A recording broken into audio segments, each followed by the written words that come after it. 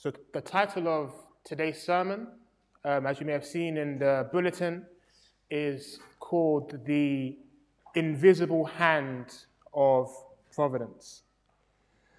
Now, if you have perhaps an economics background like myself, you may have heard of this phrase, the invisible hand, before.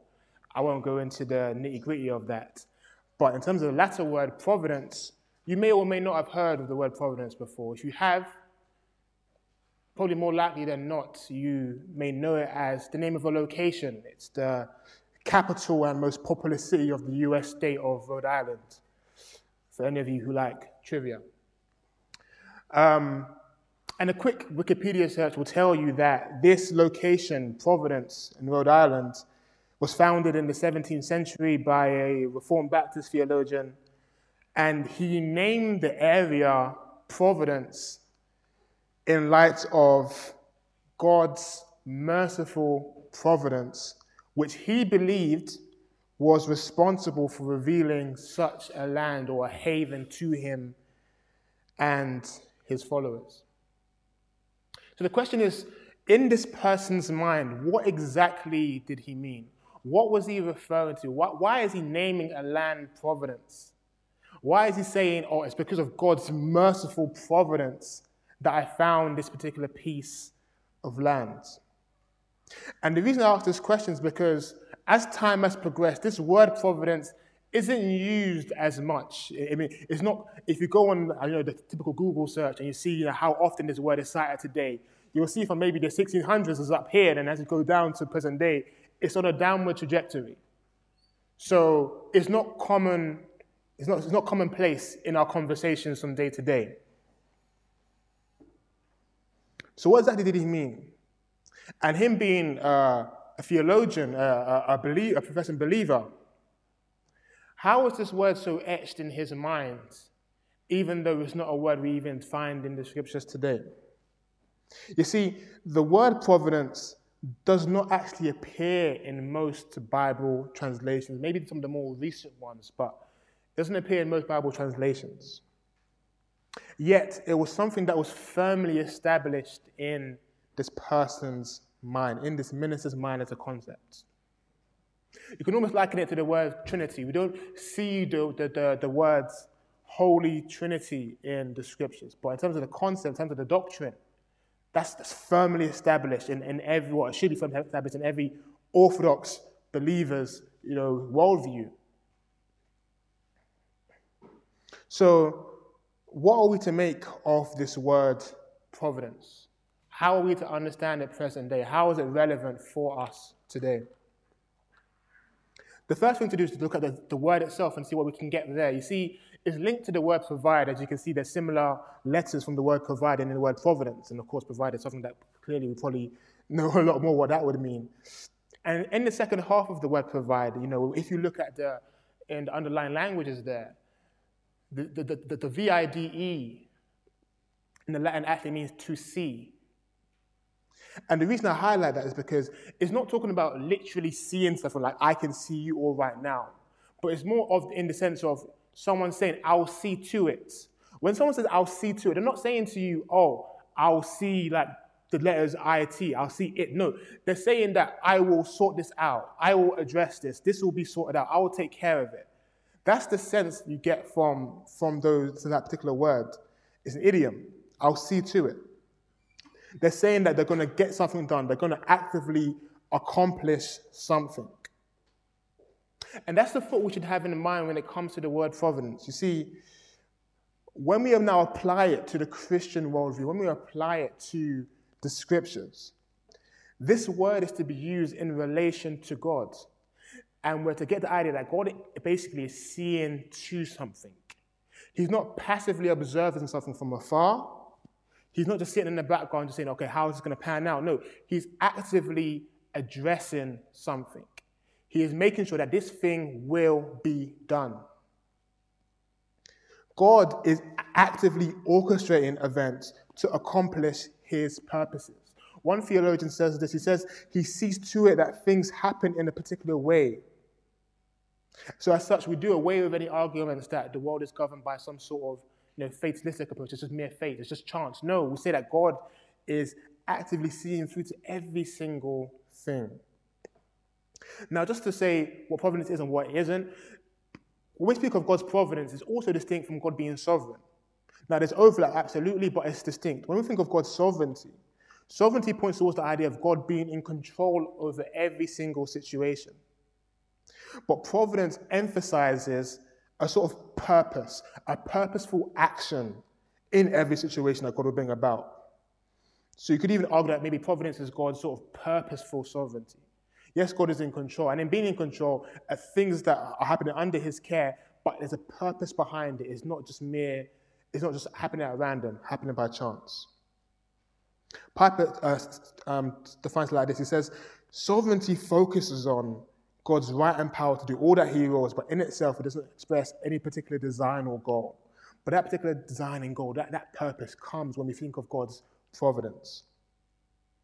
So that's when I'm looking into the word itself. But second, we can look at the scriptures and get an idea of this seeing to it. You see in Genesis 22, and you may know the story of Abraham and Isaac on Mount Moriah. Abraham is going to sacrifice his son, and our brother Deji preached on this some months ago. And Piper comments here, and he says that whenever the word provided is used in Genesis 22, the Hebrew word underlying it simply is to see. To see, again, the idea of seeing to it. Abraham says, God will provide for himself a lamb. God will see for himself a lamb, essentially what he's saying.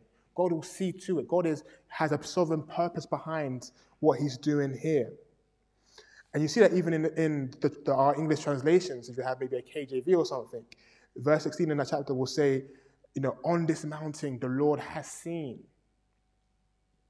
So again, we have the idea of God seeing to something happening in a particular way, not a passive bystander, but actively involved. Again, if that's not enough, we can also look to church history for an understanding of this word providence. We can look for church history for that well-respected and well-defined, well-respected definitions of the word providence. If we're to look at some confessions of faith in times past or catechism, what they use to basically teach people the scriptures. And one of the catechism we see it reads, God's providence is his almighty and ever-present power, whereby as with his hand he upholds heaven and earth and all creatures, and so governs them that leaf and blade, rain and drought, fruitful and barren years, food and drink, health and sickness, riches and poverty, indeed all things come to us not by chance, but by his fatherly hand. You see, God upholding and governing, that points to God's sovereign power, his control. But by his fatherly hand is not something we should miss, because when we think of the purpose behind something, God seeing to something, he's not seeing it to some random end. No, it's by a fatherly hand. So therefore, all the attributes you would associate with God are brought into it, his love, his care, his kindness, his wisdom. And that's evident in the Westminster Confession of Faith, because it also speaks of God upholding, directing, disposing, governing all creatures. But then it goes on to say, by his most holy and wise providence, according to his infallible foreknowledge, to the praise of the glory of his wisdom, power, justice, goodness, and mercy. Yes, God is the creator. Yes, God indeed is upholding and directing all things, governing all things. But this sovereignty is colored by his providence. He governs his control by a wisdom and a holiness. To the praise of his glory shows that when God orchestrates events for his own ends, through those ends he will ultimately display his glorious wisdom, his power, his justice, and his goodness.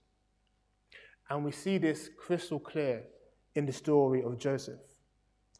In the narrative of Joseph, we see that God is orchestrating events in such a way that we see his goodness, his wisdom, his mercy, his kindness.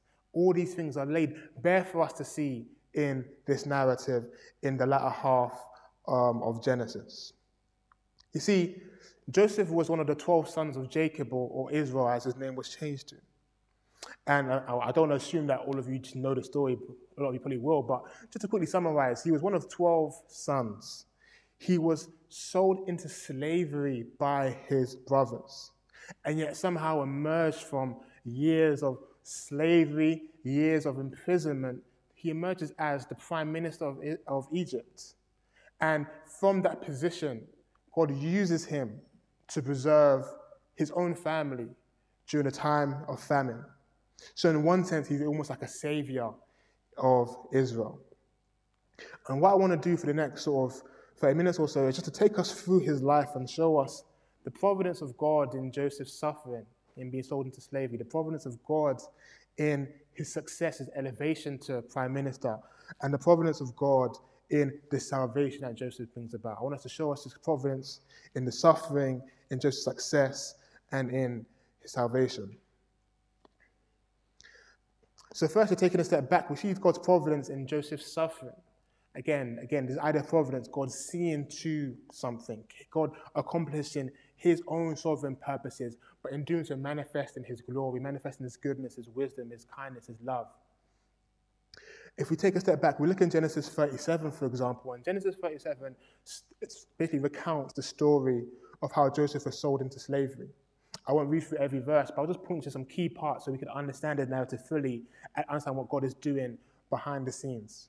You see, in verses 3 to 4 of Genesis 37, we see that Joseph's father, Jacob, or Israel, he makes Joseph, who is 17 years old at the time, a robe of many colors. And what's more, we see that this provokes his brothers to jealousy. You see, it says that Israel loved Joseph more than any other of his sons because he was the son of his old age and he made him a robe of many colors. But when his brothers saw that their father loved him more than all his brothers, they hated him and could not speak peaceably to him. So that sets the scene here. Joseph is made a coat by his father. His father loves him with such a deep love, and this provokes the brothers to some sort of jealousy and envy. They're angry with him, they hate him, and they can't speak peaceably to him. In later verses, in 5 to 8, he tells a dream to his 11 brothers, and this dream is about basically, in one sense, them bowing down to him. They all have maybe bags of grain or whatever it is, and their bags are bowing down to his grain. So you can imagine, he's basically saying, I'm going to rule over you in one sense. And they're getting all the more mad. They're getting even angrier. They're thinking, we don't like you anyway, so why are you not telling us this sort of vibe? That's what's going on right here. The anger is growing towards their brother.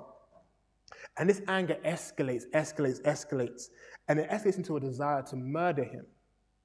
They want to murder their brother. But what happens is that Reuben, one of the elders, he intervenes, and instead they throw him into a pit. And Reuben plans to rescue him from that pit, but what happens is that he doesn't get a chance to, because when they see some people coming by going to Egypt, they sell him.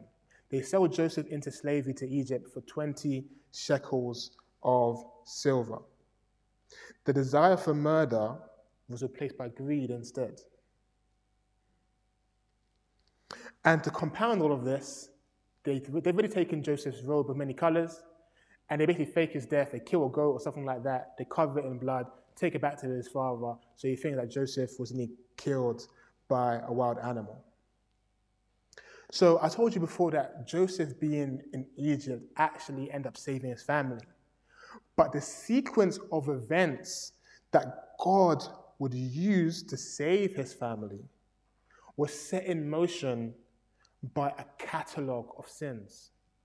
You see, Joseph was sinned against in many ways, and the actions that led to his selling into slavery included fatherly partiality, his father loving Joseph more than all his other brothers, and that's provoking jealousy. So we see partiality from Jacob's part, as in one sin. We see also the brotherly jealousy in and of itself. Their reaction to one sin was another sin. It compounds it.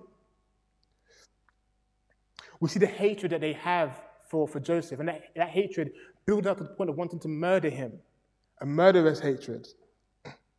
We see the greed that just because they wanted 20 shekels of silver, they sell their brother, their own flesh and blood. They get rid of him so they can get a bit of money on the side.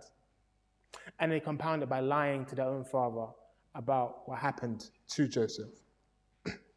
And the scriptures are clear that these are evil actions. It's a sin.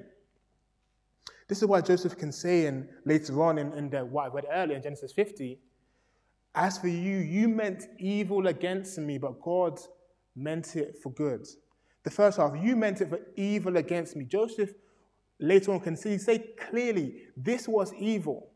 This was sinful. This was wrong. So at no point should we approach this narrative thinking that Joseph doesn't know what's going on. He knows that they are angry towards him. He knows that they harbor no goodwill for him, only ill will, and they want to see his demise. These are clear actions of sin, and the Bible was very clear about the wages of sin being death. The Bible was very clear about how those who indulge in these actions will not inherit the kingdom of God. It's clear as day that these are evil actions. And to clear up something quickly, while Joseph knows later on in life that these sins were used by God to accomplish his purposes, does this now make God the one responsible for the brother's sin? No. We must make sure that we don't fall into that trap. The precise workings of how God's sovereign providence and human responsibility, how they intermingle and work exactly, we can't, it remains mystery to us. But what we should be sure about is that just because God may use the actions of man for his sovereign purposes doesn't now mean that there's no guilt. Does not mean that we're not responsible for the actions that we do. Joseph's brothers were responsible for their sin. We can be clear about that. God may allow sin to manifest in particular ways for his sovereign purposes, but that does not absolve us of responsibility and guilt. So we see in this episode that in God's providence, God can use the sinfulness of Joseph's brothers, the sinfulness of his family members, to accomplish his sovereign purposes. But from this part of the narrative, how do we respond? If we understand this to be true, how do we now respond in light of the fact that God, in his providence, can allow sin to happen, can allow sin to come forth? Do we now sin all the more? Do we indulge us in saying, oh, you know what, God will make it right in his own time. God will bring about something like what happened with Joseph. No, we don't. We don't follow that false logic. You see, just because God can use our sin for good doesn't give us a license to jump headlong into it and then hope for the best. Rather, we must acknowledge that in the destructiveness of sin and how it divided Joseph's household, there's also hope. You see, what transpired in this episode is enough to destroy many a family. But because we know the overarching purpose and what God was doing behind the scenes, we know that in our own lives, when we see how sin ravages our own lives, and sometimes our own faults, there's hope in that situation. It's not beyond repair. It's not beyond the hand of God to use it in a way that would ultimately accomplish his sovereign purposes. You see, when you see the devastating impact of sin on your own life, and whether it's you doing something for yourself or something to someone else, the truth of God's providence should remind you that the Christian operates in a hope-filled reality where God can bring restoration. Jacob himself, Israel himself is an example, because when you see his life, how he deceived his own father to take his older brother's blessing and then flees from his father, what happens afterward? Well, shortly he meets his wife from fleeing. I'm not saying that you're not going to meet your spouse from fleeing from the sinful episode, but what I'm trying to say is that even in Jacob's sin, God can still bring about good. Even in Jacob's folly, even in him messing up and doing something that's so destructive, God can still bring about his good from it. A family can be broken by lies, but God can restore. We see the effects of sin in this world, how you may mistreat your body and may now be ill, suffering from some physical ailment. God can bring healing. We see the effects of sin in the life of the church, and Satan soon sees discord, and there's division, and there's anger, and there's malice, and there's bitterness. God can bring unity. The existence of sin, God allowing sin to even occur, does not mean that it's now beyond the hand of God to repair and to restore and to bring about his sovereign purposes. And of course, this hope is most clearly seen in our Lord Jesus Christ, how we see Adam and Eve sinning against God. Literally, imagine living a life where your Bible is one command. Your whole Bible, one command. Don't eat from the fruit of the tree. And yet, Adam and Eve sin against God. They break that one command. And you think it's all over, but through that, we see that the seed of the woman will crush the serpent's head, that Jesus Christ will come into the world and he will conquer sin, death, and hell. In God's providence, he uses sin and suffering as a means to accomplish his perfect ends. the cross is the perfect example.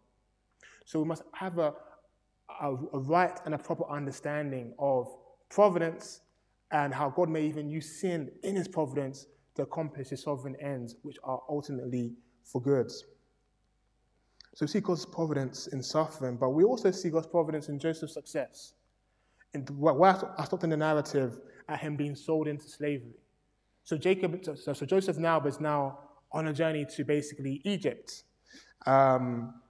He's sold into slavery, and he now ultimately is purchased by someone to work for someone who was in Egypt, and this person is called Potiphar. And Joseph provides us with an example to follow as someone who trusts in God's providence, that God ultimately has a purpose for the situation he's in, even though at the time he had no clue. He had gone through much affliction, and to be fair, his learning wasn't immediate. It took a bit of time for him to sort of clock onto what was going on. But we see in several ways that after he learnt, he began to trust in the Lord and know that ultimately God is orchestrating everything for his good. So the first way we see that him not quite catching on to what was going on, first and foremost, is that he was, in Genesis 39, you see that he's purchased by Potiphar and was very successful in his household. He brought Potiphar a lot of success and was elevated up. Even though he was a slave, he basically ran part of his household. However, he was then placed in prison on basically what was a false accusation of attempted rape, when in fact he was the one who even rejected those sexual advances of Potiphar's wife. So not only had he now been a slave, but he's also now a prisoner on a false accusation. We see number two, that he tries to get out of prison through his own strength. In chapter 40, he asks the baker who comes into prison to remember him after he interprets his dream that he'll be released and serve Pharaoh, and to basically tell Pharaoh that I was the one that helped with the dream, obviously get me out of here. But the baker forgets about him. And so we see that after that episode, Joseph is in prison for a total of he's in slavery in prison for a total of 13 years. And so you see, at this point, you would think that Joseph is perhaps justified in maybe wallowing in self-pity. Imagine, for something you have not done, you've been sinned against by your family, you earn favor in your place of work, and then you're lied about, and those things lead you to be in prison and slavery. You would be pretty annoyed. It would be an understatement. And so you'd think that he would now wallow in his own self-pity. He would be distraught. He would murmur and complain against God and raise his fist and question the goodness of God, question the wisdom of God, question God's sovereignty, question all these things. You would think that, he would be fuming the fact that he was the one who even refused an adulterous relationship, and that put him in trouble. You'd think that he would be just absolutely irritated and fuming with God for the fact that he pursued righteousness and it ended up with him being afflicted. And how would you respond to such a traumatic episode? Would you be one who is doing all the things I'm saying now and just be absolutely livid with God, curse God and die, as Job's wife said to him when he went through affliction? Because we see such an out of this world response by Joseph, because when you look at his words later on in life, we can be assured that he had a mindset that was framed by a trust that God was keeping him, a mindset that understood that this idea of providence is real and God is orchestrating, God is seeing to it to accomplish his sovereign purposes, that the invisible hand of God's providence was guiding him. You see, God gives Pharaoh a dream that no one can interpret that ultimately would bring the baker to remember Joseph. And when Pharaoh questions Joseph and summons him, the first thing that Joseph said is that I'm not the one who can help you. Only God can give you the answer that you desire. In spite of his 13 years in prison, he wasn't thinking, this is now my chance to sort of get what's coming to me, to get what I deserve. No, the first words that we record him saying after his imprisonment, after being there for so long, is that God is the one that will give you the answer that you want. God is the one that can give you the the interpretation, the correct interpretation of this dream that you're having. You see, he doesn't lose faith in God. He doesn't lose trust in God. He knows that if I'm to leave this prison, only God can give the interpretation that Pharaoh wants. I can't do it. So that shows, despite years of affliction, he's still trusting in God. Despite years of anguish, he's still hoping in God. Despite years of trouble, he still believes that God will see him through, that God is seeing to it. And that's the frame of mind that we ought to have when we also go through affliction. I'm not saying that every story of ours will be like Joseph's sort of rags to riches or from humiliation to exaltation. But whether we know the end or not, we're still called to trust. We're still called to be obedient. We're still called to hold fast to what we know is the fact that God is all-wise and he's all-knowing and he does all things well. We trust that even though we cannot see what the ends may be, we hold fast to that.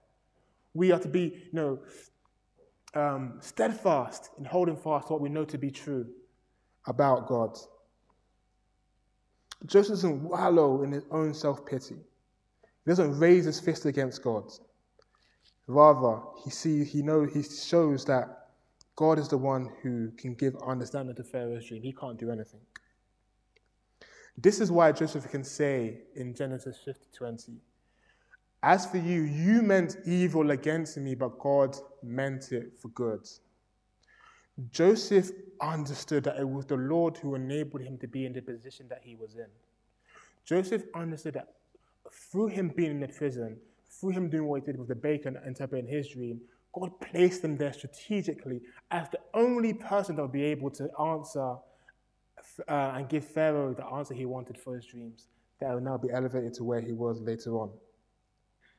Joseph trusted God in the midst of his affliction, and he held fast to the reality that indeed God is sovereign and he orchestrates events through his glorious providence. You see, one commentator describes Joseph's approach in a threefold manner. He says that when we are placed in situations where we're afflicted like this, our approach has to be, firstly, we have to leave all the writings of, not writings as in writing, but as in doing right, all the writings of wrongs to God. That everything that's gone wrong, we leave God to correct it. Leave all the writings of wrongs to God. 2, we must see God's hand in man's malice. We must see God's hand in man's malice. And 3, we must respond to affliction with forgiveness and practical affection. You see, Joseph has a wonderful example for how we're to deal with the situation we find ourselves in on a daily basis. This is our example. If we know that God can use sin in his providence, and if we know that he's a good God and our Heavenly Father, then we can be wronged and yet still trust that God will rectify it in his time. Not our time, his time. Because our time is immediate. Our time is, we want vengeance immediately. But we forget that God is the one who says, vengeance is mine, I will repay. It's not your place to seek vengeance. It's not your place to try to correct everything that goes wrong in your life. That's God's role. Don't seek to be God. Don't seek to do what only God is meant to do. Vengeance is mine, I will repay, says the Lord. It doesn't say that you should repay. How often are we wronged and want to take matters into our own hands? That's not how God operates. Is that the attitude of one who actually is trusting in God's providence? You see, trusting in God's providence will change the way we respond to affliction. Joseph says, despite the 13 years of suffering to his brothers, that God meant their evil for good. Despite the immense power he had to punish them, he responded with love and affection. And these are the marks of someone whose heart has been changed by grace, someone who understands the doctrine of providence, that it's indeed God and by his invisible hand orchestrating every event of life. Tim Keller describes it like this. He says that Joseph avoids God's chair, takes God's view, and images God's love. You see, and this is what someone who understands God's providence would do. You see, when he says avoids God's chair, basically this stems from in Genesis 50, right beforehand, he says those famous words on God's providence. He says, after they say that they're their servants, he says to them, Do not fear, for am I in the place of God? What does he mean by that? What he's saying there is that essentially every person who bears a grudge, who's harboring unforgiveness, holding on to anger, they are putting themselves in God's seat. They are basically trying to place themselves in the seats of God. They are basically saying that actually, I'm the one. I have the right and the knowledge and the power to judge you for the sin, or judge you for this situation, when it's only God who has the right and the knowledge and the power to judge perfectly. The reason we can't judge perfectly is because we're also sinful. And the reason why we can't judge rightly is because how often when we want to pass judgment do we even fall into the very same sin? We can't judge perfectly. Someone has wronged you and you now want to get your comeuppance, you want to get your own back on them. But how often do you now teeter into sin as a result of that? We fall short. We feel that, we can, silly example, you're driving home, someone now cuts in front of you from the wrong side sort of thing. You now want to get your own back and get back in front of them. And at the end of the day, you're both breaking the law. You've got your own back. But for you to now win that situation, ultimately you've lost in the eyes of God. Because if you're getting your comeuppance leading you to sin, then in God's eyes, you've lost. You haven't emerged victorious from that situation. You've lost ultimately. You see, only God knows what people deserve. Only God knew what Joseph's brothers deserved. Only God knew what those who sinned against him deserved. It wasn't Joseph's place to seek vengeance. It was God's place. And we must allow the providence of God to humble us, that we are not in control. So therefore, we don't seek vengeance as if it's our own prerogative, our own sovereign prerogative to do that, as if it's down to us. No, we leave that into the hands of the Lord. We get out of his chair, essentially. And moreover, like I said, only God has the power to judge without becoming evil himself. When we want to judge, we often will fall into sin. Our own judgment is crooked. It's not balanced like the Lord's. He is perfect, we are sinful. If we don't forgive, we become hardened and self-absorbed. But understanding the providence of God helps us with this. We understand that everything that's happening is from his own planning, is from his own sovereignty. And we trust him to make all things right in his time. And that's what it means to take God's view. The second point, avoiding God's chair, but taking God's view. Again, it's all about a vantage point, because for us, we see things from the situation we're in. If we're in Joseph's shoes, we're seeing things from being lied against, by being thrown into prison, and that's all we can see. It's all that's around us. But in the same way that you can't appreciate the beauty of a landscape by just standing in front of a field, once you go on a plane, you're flying, you can see the seas and the grass, and you can appreciate, wow, this is beautiful. That's why everyone's always taking snaps when they go on holiday and putting it on their WhatsApp or their Instagram status. Oh, I'm on a plane going somewhere, look at the sea and all that sort of stuff from the plane window. Anyway, the point is not that. The point is essentially that you can appreciate the beauty of what's going on from taking a different view, from taking God's view. God sees everything. God is essentially standing at the highest pinnacle of the world and seeing how absolutely everything is panning out. And we must take a step back from where we are, take a deep breath, and think through how God sees everything, because God sees everything through the lens of his providence. From the end to the beginning, he sees everything and acts accordingly. And we don't have that view ourselves. So we mustn't rush to judgment, but trust in his providence that he sees all things, he knows all things, and he does all things well. So we avoid God's chair, we take God's view, and we are to image God's love. Again, Joseph doesn't attempt to put himself in the place of God. He isn't vindictive, but he does the opposite of what society today will tell us to do.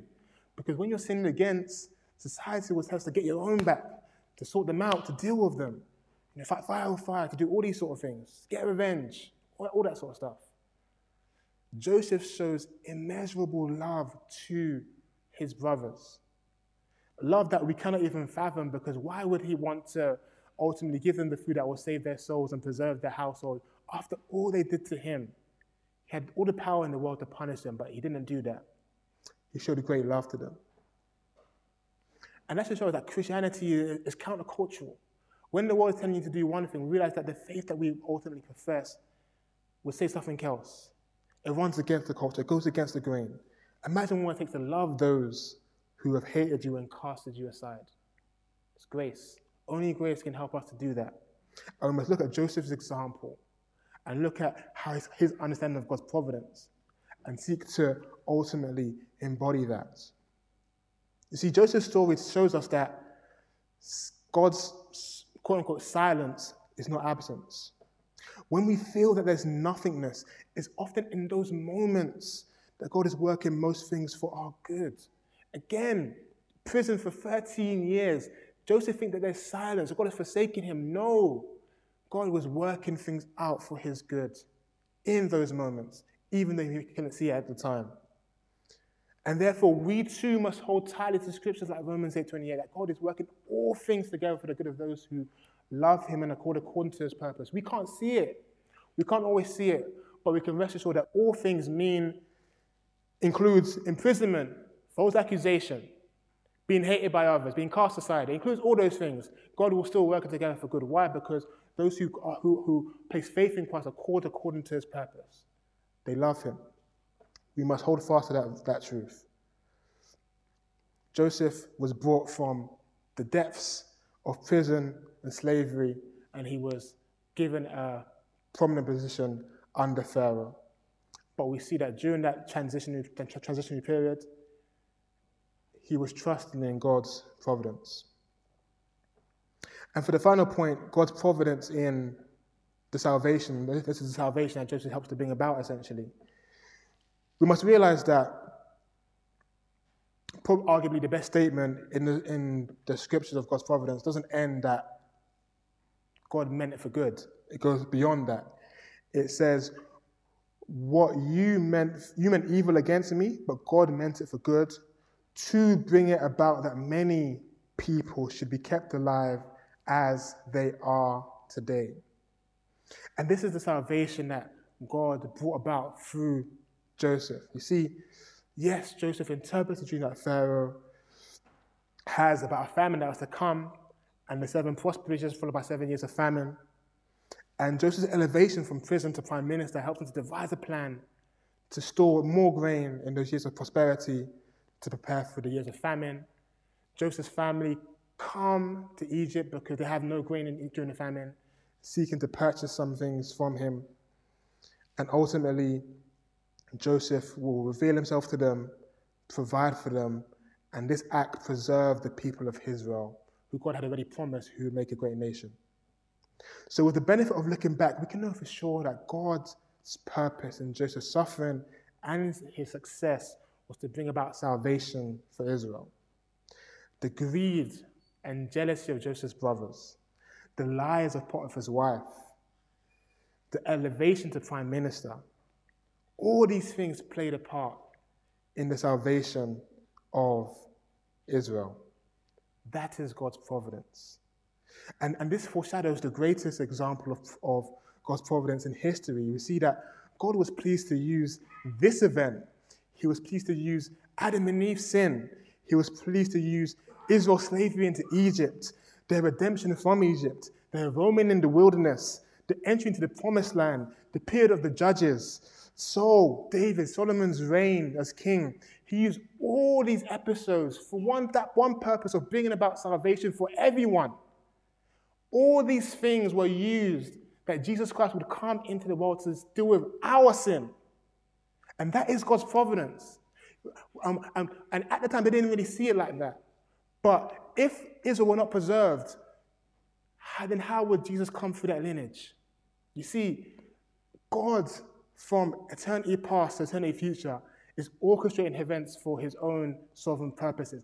And we see that every single event we see unraveling in the scriptures, God is using, and he used to bring Jesus into the world. And in Jesus coming into the world, he deals with my sin, he deals with your sin, he deals with all of our sins. And so therefore, when things are coming about in our lives, we have to realize that if we know the greatest example of God's providence, using the violence and the beating and the cross, the crucifixion of Christ to bring about good for us, then how can we not in much smaller situations and such tiny situations, not trusting his providence that he will use it in such a way for our own good. God has brought about the greatest good for us, dealing with our sin and bringing an everlasting life, as you see unraveled in the scriptures. How can we not trust him for every other episode in our life? He's dealt with our greatest need, that being salvation. If he's dealt with it through the lenses of his providence, how can we not trust him for every single other episode? You see, Joseph's story, it basically foreshadows it. It points that God brought about through his affliction, his suffering, his success, God brought about salvation for Israel. But that is such a small scale compared to what God has been doing from all of redemptive history to now, to bring salvation for all those that would believe in him. The purpose of all these things is to bring glory to Jesus Christ, for us to see our need of him from Genesis to Revelation. The providence of God directs the entire course of redemptive history. And how do we respond to this truth? How do we respond to it? When we understand God's providence right, it should intensify our worship. It should strengthen our faith and our convictions. It should equip us to advance God's mission on this earth, to share Christ with people, knowing that he brought about all these events in history for this very purpose. And so just to conclude now, we've seen examples of God's providence in times past. We've applied it to our lives present day. But what now of the future? What about looking forward? How are we to understand God's providence as we onward go in this life? You see, Christians believe that Jesus came into this world to die for our sins, but not only that, he rose from the dead, conquering sin, death, and hell. He ascended to heaven to sit at the right hand of the Father. But it doesn't end there. Yes, he sits there, he's interceding for us. But we are not made perfect in this life. We too will ultimately grow old and perish. But Jesus will come back again to consummate everything, to bring everything to its perfect end. And we must live in light of that. You see, when we say that God is operating through redemptive history, yes, the purpose of that was to ultimately bring Jesus into this world, that we ultimately would be saved from our sin. But Jesus is going to make everything perfect in this time. We still live in a world of sin, of suffering, of death, of pain, of toil, of all these things. But he's going to create a new heaven and a new earth where there will be no more sin, where there will be no more sorrow. God will wipe away every single tear. Jesus has come back again.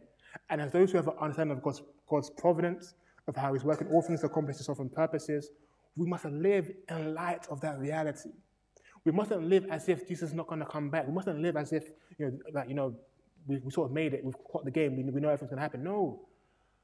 Jesus is going to return, and we must be ready for that, and we must live accordingly. Trusting in God's providence means that we live in light of what God is doing. We know that the victory over sin and Satan is sure, and that Jesus will be glorified, and has been glorified, and will be glorified in a more perfect way. But we must live like it now. So when we look at the scriptures and it says that the Great Commission, make disciples of all nations, and once the gospel is spread to all the ends of the earth, then the end will come. We realize that Christ will consummate things and bring things to a perfect end when we are continuing in sharing the gospel with all the nations. Everyone must hear of this wondrous truth, and then the Lord will come. We must continue to plant and to water, knowing that God will bring the increase. We must continue to bear in mind what Titus 2 says, that the grace of God appeared, bringing salvation for all people, train us to renounce ungodliness and worldly passions, to live self-controlled, upright, and godly lives in the present age, waiting for our blessed hope, the appearing of the glory of our great God and Savior, Jesus Christ. You see, we're to live in a particular way while we wait for him to come back in glory. We're to live self-controlled, upright lives, godly lives in the present age. Why? Because he gave himself to redeem us from lawlessness and to purchase a people zealous for good works. So we see that there's implications here. If we trust in the providence of God, that part of God's sovereign purpose is to bring Jesus back into this world, to bring an end to everything, and they will be received up with him and be with him forever in glory, where we'll be in a new creation, no more sin, suffering, and any of these things. If we know this to be true, and if we believe that this is true, then we'll live accordingly, that our lives now will not contradict the purpose for which Christ has come, the purpose of people zealous for good works. Jesus Christ is coming again, and we must live as those who are ready for that. And if we live as those who trust in God's providence, that trust that God indeed is seeing to it, he's accomplishing his sovereign purposes, then that will help us to live and to be ready for Christ's return. Amen.